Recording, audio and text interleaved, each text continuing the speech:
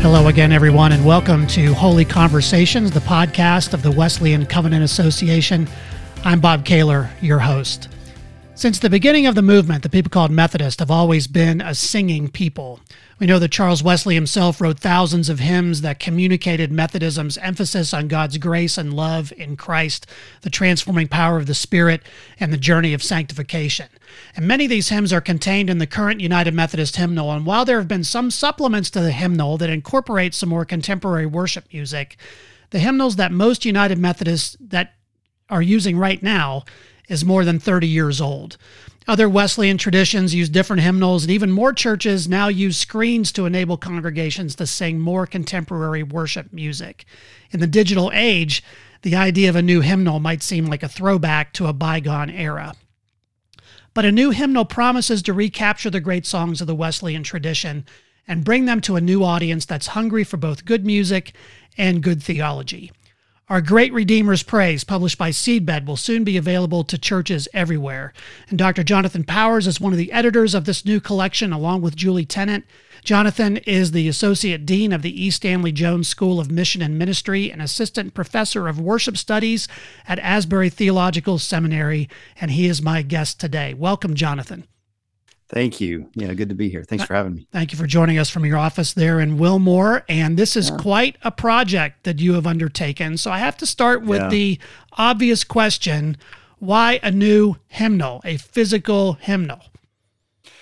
Yeah, that's a great question. That's an important question. Part of it is just what you said. You know, it's been a while. It's been quite a while since there's been a hymnal and a new hymnal come out, and not just for the United Methodists, for many traditions. There have been some hymnal projects in other places that have happened, but in the Wesleyan world, it's kind of who we are. You know, hymnody and the publishing of hymnals. John and Charles Wesley published lots of hymnals. I mean, it wasn't just the one, the big one that they did. They published lots of hymnals during their lifetime, and part of it's just to say it's time. Things have changed in the church, and there's things that we've lost in hymnals that have been published more recently, in the last few decades, that said we want to go back even further into history and reclaim for today in the church. But also some new songs, some beautiful new songs or new arrangements of songs that have come out that really need to be shared and need to be disseminated to churches and to people. And, part of, and why, you said why a physical copy too, why would we want to do a hard copy when, we have so many digital resources today? There's different reasons for that. Theologically, embodiment's very important. We really care about the body and the importance of the body and the significance of physical things, physicality, and even in a sacramental sense, we believe that God communicates the spiritual to us through the physical. I'm not saying a hymnal is a sacrament, but saying there's something communicated to us in receiving something physical. And when I see a hymnal and I think about a hymnal, I see it as an investment. There's a lot of intentionality that went into that. You only have so much space. You have to choose what songs you can do, what songs you put in. What songs do you want to share? How are you intentionally investing in the church and people in the church? The theology that you want to capture, the doctrine that's there. But also a physical hymnal is a sign to the church of care and investment, to say, look, we care enough about our church that we want to invest in this thing to publish for people, but also to purchase, to supply, to give. You have to receive something physically. And so there's kind of a gifting in that that's occurring that we lose in the digital world. Things just kind of fly by and it's so quick or so here for a moment then gone, that we lose the importance of the physical gifts that we receive. Yeah, I think that when we look inside of our United Methodist hymnals, in my church in particular, you can look inside the front cover and see this is dedicated to so-and-so or purchased by so-and-so for the life of the church. So there is an investment in that. And there's something about physically having a book. It's like the debate that people have between, do I read a book on a digital device or do I have a physical book? I love to have a physical book. There are times when I like the digital because it fits in my backpack on a trip easier. But most of the time, if you ask me, I'd rather have a physical book. And that's why physical books have not gone away. Yeah. Right. There's a sense that we want something tangible, something tactile to put our hands on, and to pull that out of the pew rack or something like that really does add to that sense of experience when you're in worship. Yeah. Yeah. And there's something too about the physicality. Yeah. The tactile, all of the senses being engaged, you feel it. I mean, we might not be tasting it, but we feel it. We this can book, smell it. Yeah. Right. Yeah, exactly. I guess, I guess there is scriptural precedent, but there's a sense of the senses being engaged. You're holding it, you're feeling it, you're touching it, you're seeing it, smelling it in some way. I remember that. I mean, there can be a bad sense of that, I suppose, but really it's a great memory for me. I remember the pews and the hymnals in the pews at churches where I grew up, and pulling it out and just that smell, and the memory comes with it. If I pick up a hymnal even today in a church, I'm taken back to all of these experiences of my childhood, and it's really a beautiful thing. Another thing is the aid of memory too. Seeing the words on a hymn, the visual aspect of it, you can see all the verses at the same time, and you're having to go through the page multiple times. It kind of reinforces what's happening in that hymn, the structure of it, the narrative of it, the theology of it, by seeing it all there together and by working through it, line by line, slowly, and continuing back through the different stanzas and things. Where on a screen, you have some sense of that, but what's there is there for a moment and then it's gone. You don't see it all together. And so sometimes, for certain hymns, I think of Charles Wesley hymns where he might be writing a hymn to the Trinity.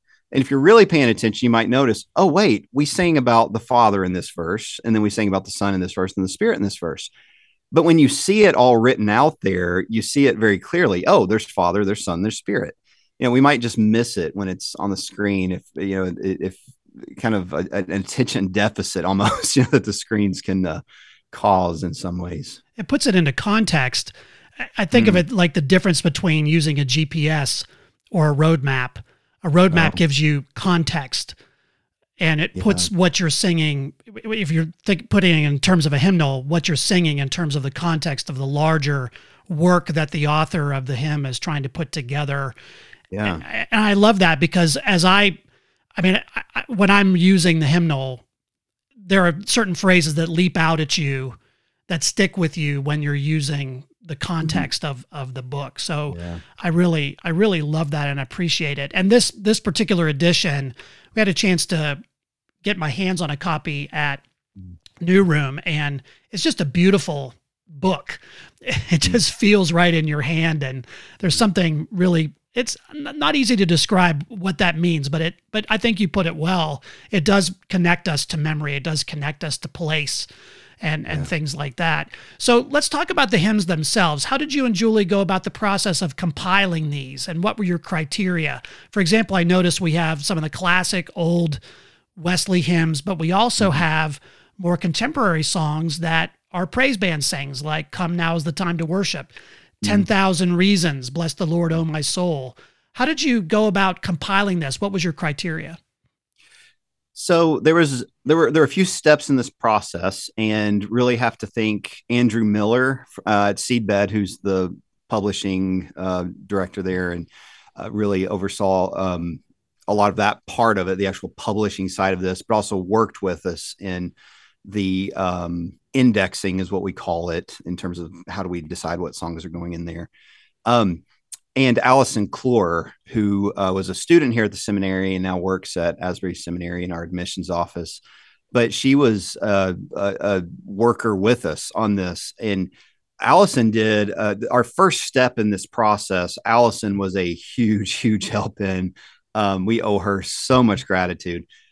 Allison, what we decided to do, let me back up. What we had decided to do was to find the most recent hymnals out of the major Wesleyan traditions. So Free Methodist, Salvation Army, Nazarene, Wesleyan, United Methodist. We even used the AME Zion hymnal, things like that. We tried to find these major hymnals in the most recent publications. And then we put a spreadsheet together with the index of hymns from every single one of those hymnals. So it was this massive spreadsheet. There were 9 hymnals total that we ended up consulting for this. And we put all of the indexes of those, every hymn included in each of those hymnals, put them in a spreadsheet, and then did a comparison. So we would look and say, what shows up, out of 9 hymnals, does anything show up 9 times? You can say like, 4,000 tongues to sing shows up 9 times. Amazing Grace shows up 9 times. Those are must-haves in this hymnal. What shows up 7 times? What shows up 6 times? And we kind of set a threshold there, right about 5 or 6. Those are just automatically put into our beginning database. And then we looked through what shows up 3, 2, 1. And, is there anything good in there that other traditions just did not cling to or decided not to put in their hymnal for whatever reason? And kind of one by one went through hymns and just made that decision. And we ended up compiling a database of about 500 hymns that we said these are must-haves according to our opinion, on some of this, our discernment, I should say, as well as what has been shown through these hymnals that these traditions truly find of value to include in their hymnals. So these hymns really stand out because they are showing up numerous times. So we took that list, and then we put together a consultant team or an advisory team of 12 different denominations, 12 different Wesleyan denominations. And we sent them the list of 500 hymns that we had decided must go in our hymnal. And we said, if you look at this, what do you see as missing? Would you say that here's a hymn that from our tradition that if it's not included in this hymnal, we would say it does not represent us well? Because one of our goals with this hymnal was to make it a truly pan-Wesleyan hymnal, that any Wesleyan denomination would look at it and say, we are represented in that hymnal. Now, that doesn't mean that we're expecting every denomination to throw out their old hymnals and buy this one, but just saying we want to represent them well. So send this to a couple of Salvation Army folks that are very familiar with Salvation Army music and hymnody, kind of experts in that field, and very knowledgeable about their tradition's music. And we said, what is a must-have? Do you see that in this index? If not, can you write it down on a spreadsheet that we gave them and send that to us along with music so that we can see it and we can take that into consideration? And is there anything else that in general you notice that's just missing? A song, it doesn't have to come from your tradition. You could just say, this was a really good song. So one of those for me was, Oh, the Deep, Deep Love of Jesus. I love that song. I love that hymn. I think it's a wonderful hymn. It shows up in some hymnals. It's missing in a lot of hymnals. But I said, I think this is a really good one that we should consider and we should put in the index. So something like that may not come from your tradition, but it's just a really good hymn that you think should be included in this hymnal. And then we also said the third part of it, of what we asked them, was, is there anything in this hymnal that you think should be struck from it? Maybe it's from your own denomination. You say, I know, thank you for putting this in. Yes, that is a Nazarene hymn. It's a popular one written by a Nazarene writer, composer, but that's not one that we really sing or really find valuable. It is from a time that has kind of passed, and we don't know if that would really be one worth putting in here, or just one in general to say, this is one that I think just is not really reflective of our theology or doctrine or whatever it might be. And we asked them to give a rationale for why it should be struck. So we got all of those back. We took all those into consideration and had, 100 and some, about 110, I think, new hymns and a few, struck hymns to consider. And almost every single one of them that was given to us from the advisory committee was added to the hymnal. So you could say we feel like we're representing them well, and they advised us well. We thought these are very good hymns. We did not know about them. We would have never come across these ourselves. So we really appreciate that advice that was given to us. And then outside of that, there was a little bit of space left over, or it could be as we were looking through hymns or in churches or things like that, something might just come to our head and be like, oh my goodness, that's not in our hymnal. Why is that not in our hymnal? That's a wonderful hymn. So we just said, those are things that we really need to consider. We asked, our advisory team, we've made sure to find people who not only were experts and leaders in traditional settings, traditional hymnody, but also contemporary settings, and saying, what are some of the songs from the last 20, 30, 40 years that should be part of this hymnal too? You think these are ones that are substantive and have an enduring quality, and they would be very fitting for this hymnal. So we received those as well from that same advisory committee.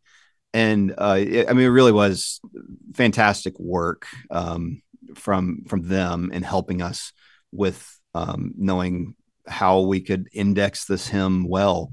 Like I said, starting off with that comparative chart, Allison Clore was the one who put all of those spreadsheets together for us and did the comparison work and gave that to us. Then we did the work of kind of sifting through them and making decisions.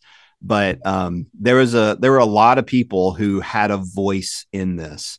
And I think that's really important, that it was not simply from one tradition. It was not simply from a small group, but many people contributed to it, so we could make it as robust of an expression of hymnody as we could. And it is really comprehensive. I was amazed at the number of hymns, and the number of hymns that I didn't know that were in there.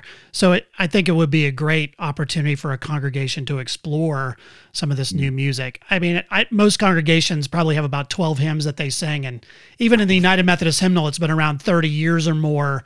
Sometimes I'll pop a different hymn in there, and people are like, that's new, we don't like that. Well, it's been in there for 30 years. And so you have to kind of train to sing through the catalog, so to speak. And as you compiled all of these, you then put them in a particular structure, which I found to be really wonderful, as I got an advanced copy, a reader's copy of the hymnal. You structure them around the Apostles' Creed, and there's a really intentional framework about how these hymns are organized. Talk about that a little bit. Yeah. So, every hymnal has to be organized, as you said. It has to have some kind of organizational component to it. And how do you find hymns? How do you even place hymns in some kind of intentional category, so that people can understand, this is a theme that we want to emphasize, that hymns are emphasizing, and all that. And there's different ways that hymnals have done it. Hymn committees have decided to do that in their hymnals. A lot of times they'll follow perhaps like the liturgical calendar, the church year. And with that, you have the life of Christ that's focused on in different ways. And then kind of general categories about God, God's character, God's work, God's love, God's grace. And we were thinking through that and trying to think the breadth of who might be using this hymnal and who are producing it for. said, part of a hymnal is it's a catechesis. It's a catechetical resource, meaning, if that word's not familiar to everybody, catechesis mainly is a way of talking about teaching, discipleship. Really, the word means to echo back, and we're saying we're echoing back the faith that has been handed to us, right? Handed down to us. As we were thinking about that, we said, well, that's really the faith that's been handed down to us is embodied in the Apostles' Creed. And what a great organizational structure for this hymnal to say, we confess this. We confess this creed, and we stand on this as the foundation of our belief. And the hymnal is doing the same thing. The hymnal is based upon that foundation of the faith. And to show how these hymns speak to each one of those aspects of the creed. Everything that's said in the creed, there's a hymn for it. Now, there's many hymns that could go in multiple places, because the hymns can be complex or talk about multiple things. So we had to make a decision. Well, this hymn could go here, here, or here. Which one do we put it in? I said, well, this one, we think it really speaks to this, or we really want to emphasize this category or this subject, this component of the creed. And so we want to put this hymn there because of that. And it really was it was a fun thing to do, but thought, we don't, at least in terms of our team, we have never seen a hymnal structured that way. Never seen a hymnal that had actually used the creed as its organizational kind of method for putting hymns together. And so, just really found it to be meaningful, and we're hopeful that churches would find it meaningful too, to emphasize those aspects of the faith, and to also reaffirm those beliefs, reaffirm those tenets of the faith that are so important to us as the church. Another thing that's in there is at the very end, you'll find 12 hymns that were written by Samuel Stone on the Apostles' Creed. So he did this years and years ago, wrote 12 hymns on the Apostles' Creed, one for each kind of statement there in the Apostles' Creed. And the one that we know the best of his 12 is the church's one foundation. So I believe, in the Holy Catholic Church. And we sing that one today, but that was only one of 12 that he had written for that. So at the very end, we have the whole hymnal is structured by the Apostles' Creed. And then we have hymns that are lyrical versions of the Apostles' Creed, some traditional hymns. And we have like Hillsong's This I Believe that's in there. That's, based on the creed. And then after that, there are the 12 hymns by Samuel Stone that focus on the Apostles' Creed, that are one for each statement there in the Apostles' Creed. So it's really a neat thing to see how it's continually reaffirmed throughout this. But really, it's showing that this is not only catechetical, it's also confessional. There really is a confessional aspect to it that's really important. Yeah, things are renumbered. So, when after decades of being a United Methodist pastor, I kind of know where things are in the hymnal by number. So I'm gonna have to refigure that out now and get new numbers if we move to a new hymnal. Now, it's 363, and can it be? Well, right. Where is it now? I don't know where it is. So you include some great liturgy in here as well, and I was really interested in that. I mean, as someone who is very sacramental, and we do communion every Sunday and every service, I went back there first, to be honest, because I wanted to see what the liturgy looked like. And as we're thinking about, the launch of the Global Methodist Church and all of that, what kind of liturgy are we going to use? You all put some liturgy in there for baptism, for Holy Communion. There's even the full Wesley Covenant service in there. In addition to the Nicene Apostles' Creed, there's also the Athanasian Creed, which is quite extensive. There's a lot of other material there that I found really, really helpful and beautiful.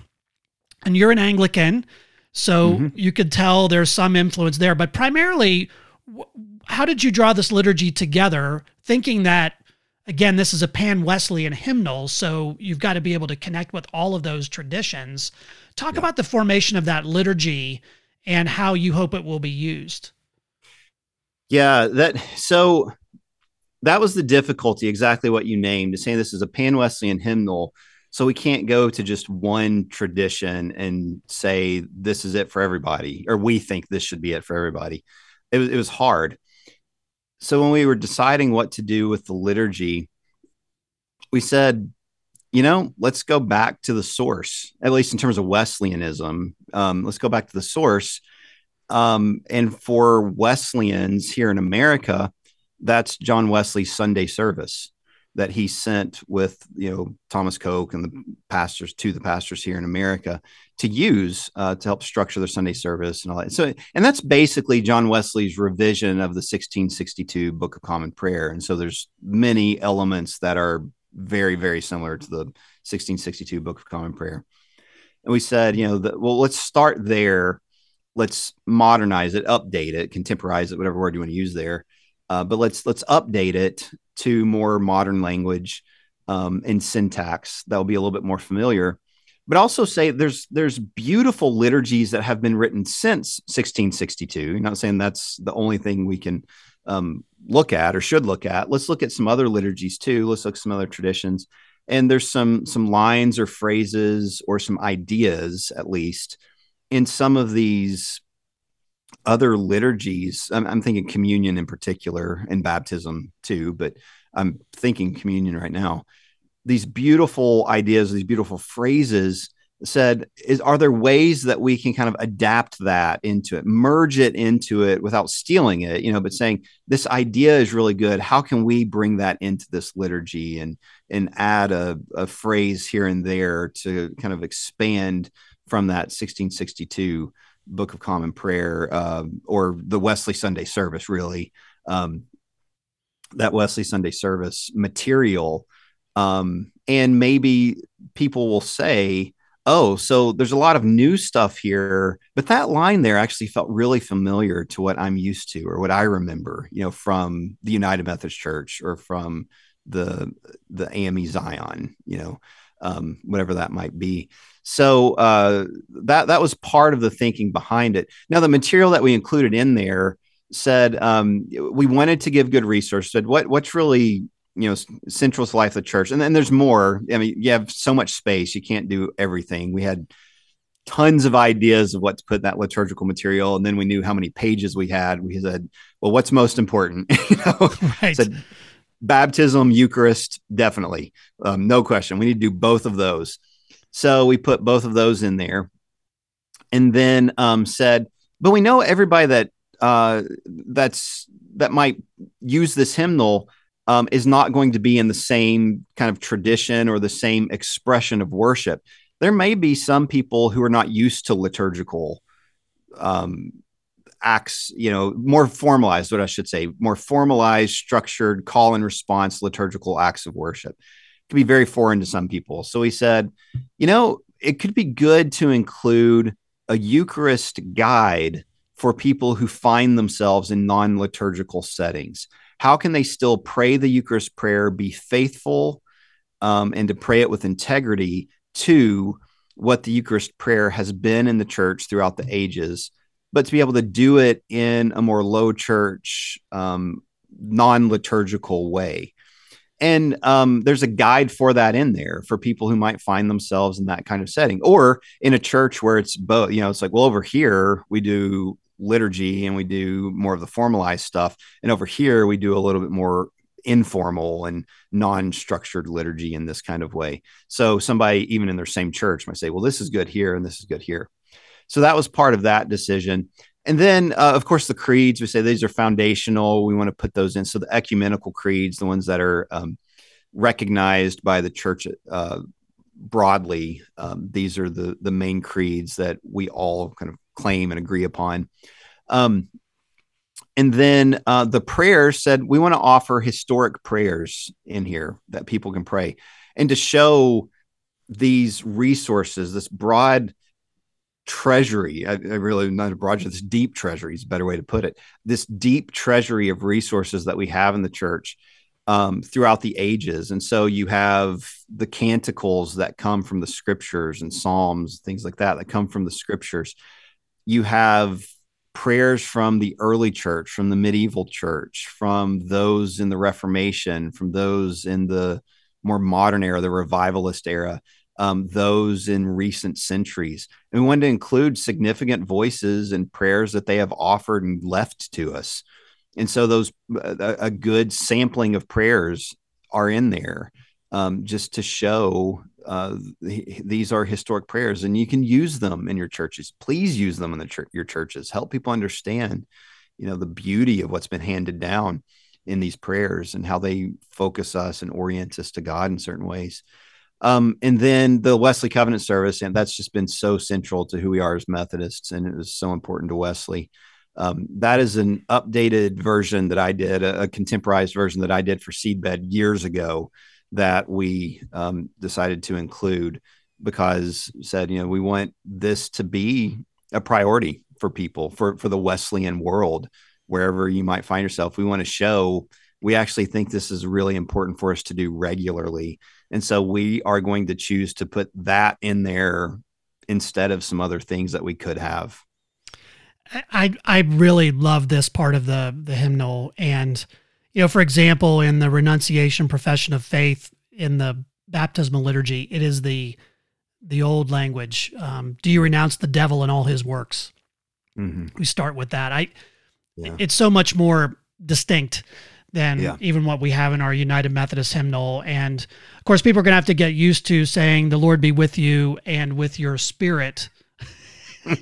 Yes. Now that might be too much of the Anglican in me, but I think it's important, like we're saying, there's a recognition in that. There's two places actually I think are really important, because there was a shift that happened in the 70s, 60s, 70s, 80s. In the language, we went from with your spirit to with you, and also with you. And it became a little bit more about like the fellowship. To say, and with your spirit, we're actually looking at something deeper and acknowledging something deeper and a deeper connection between us, and that's really important. And so I think reclaiming that language is good. It's not, I've had people say that like, oh, that's the Anglicans trying to get to us, right? It's not an Anglican thing. It's a theological thing. And it's not a new thing either. It's not a new thing. No. And the Anglicans didn't invent it. Yeah, not a bit. The other one is in the preface there and the Sursum Corda in the Eucharist liturgy. The Lord be with you and with your spirit. Lift up your hearts. We lift them up to the Lord. Let us give him thanks and praise. It is right to give him thanks and praise. Now, what happened in more recent liturgies over the last few decades, it is right to give our thanks and praise. The original language and what we went back to there in this is it is right to give him thanks and praise. And there's a big difference between the two, because the focus is not on us and what we're doing. It is good to give God thanks and praise. We should give our thanks and praise, but there's an object here. There's a focus to it. And we put the focus on us when we say it is right to give our thanks and praise. Yes, this is good for us to do. Look at us. We're awesome. Instead of it is right to give him thanks and praise. This is about God, not us. It's a subtle difference, but it's actually a huge one theologically. And that's one I just could not let go. I said, we have to go back to that. Yeah, I really, really appreciate it. And there's also some hymns as well that are suggested in the midst of the liturgy too, that I think is really wonderful. Just, a verse or so to sing over the baptismal liturgy or to sing in the communion liturgy. Really, really, really wonderful stuff. And there's also the connectivity of the Psalms, the Te Deum, things like that for the daily office. Yeah. So if you're using the daily office with a congregation, you can have these responsive readings here as well, which is really, really wonderful. The collects that are some of them so it's really a compilation of a lot of different things together in one place. I think it's a wonderful resource. How do you hope churches will use this as they think about purchasing it or investing? Because it is an investment to Yeah, do this for your local church. How do you hope that they'll use it? Definitely for worship. That's really the primary reason of a hymnal, is for doxology, to praise God, as an aid to our participation in prayer and praise as we worship together. So really want that for it to be in churches for the purposes of corporate worship. And that's of course that's pretty much a given for a hymnal. But beyond that, a hymnal's good, as I was talking about earlier, for a catechetical resource. A hymnal used to not sit in the back of the pew. A hymnal used to sit in your in your horse pocket there, like the saddlebag, I guess what it's called. As you rode your horse, you stuck it in there with your Bible. And I like things. Horse pocket, though. That's kind of a neat horse pocket. Yeah. So, I guess that's a pretty easy descriptor for it. Yeah. But yeah. But in the in the original use of hymnals, you carried it around with you wherever you went. You took it home with you. You would bring a hymnal to church. You would use it for singing in the home. It wasn't just to sit at home on a shelf. You'd use it to actually sing in the home, to teach hymns and to teach theology, to teach doctrine to children, to family members, to learn it together, to know songs, to teach music even. I mean, I love the theological and the doctrinal part, but even set that aside for a moment, just music. People learned music and to sing together in the home. And that was beautiful too. Of course, there's more than it. It's more than that, but that is a beautiful thing in itself even. Yeah, I would hope that would be in homes, that people would take it and take time to read through it devotionally. You can take a hymn a day and you've got a couple of years worth of stuff there, almost, not quite, but a couple of years worth of stuff to work through and to read through and to pray through. I think that's wonderful. I've known people that have done that with other hymnals. We really hope that's done in the same way. I hope that's used in, not even just the church, but even in academic settings, that there'd be opportunities, perhaps even for study, to study a hymnal. What is this collection? What is the organizing principle of the collection? What does it emphasize? How do we see a real focus on God's grace and sanctification? What are the distinctives, the doctrinal distinctives that are really emphasized through this hymnal? There could be some of that done with it. I'm saying that as an academic, I find that fascinating. I don't think tons of people will, but as a liturgy nerd and a hymn nerd, I do. I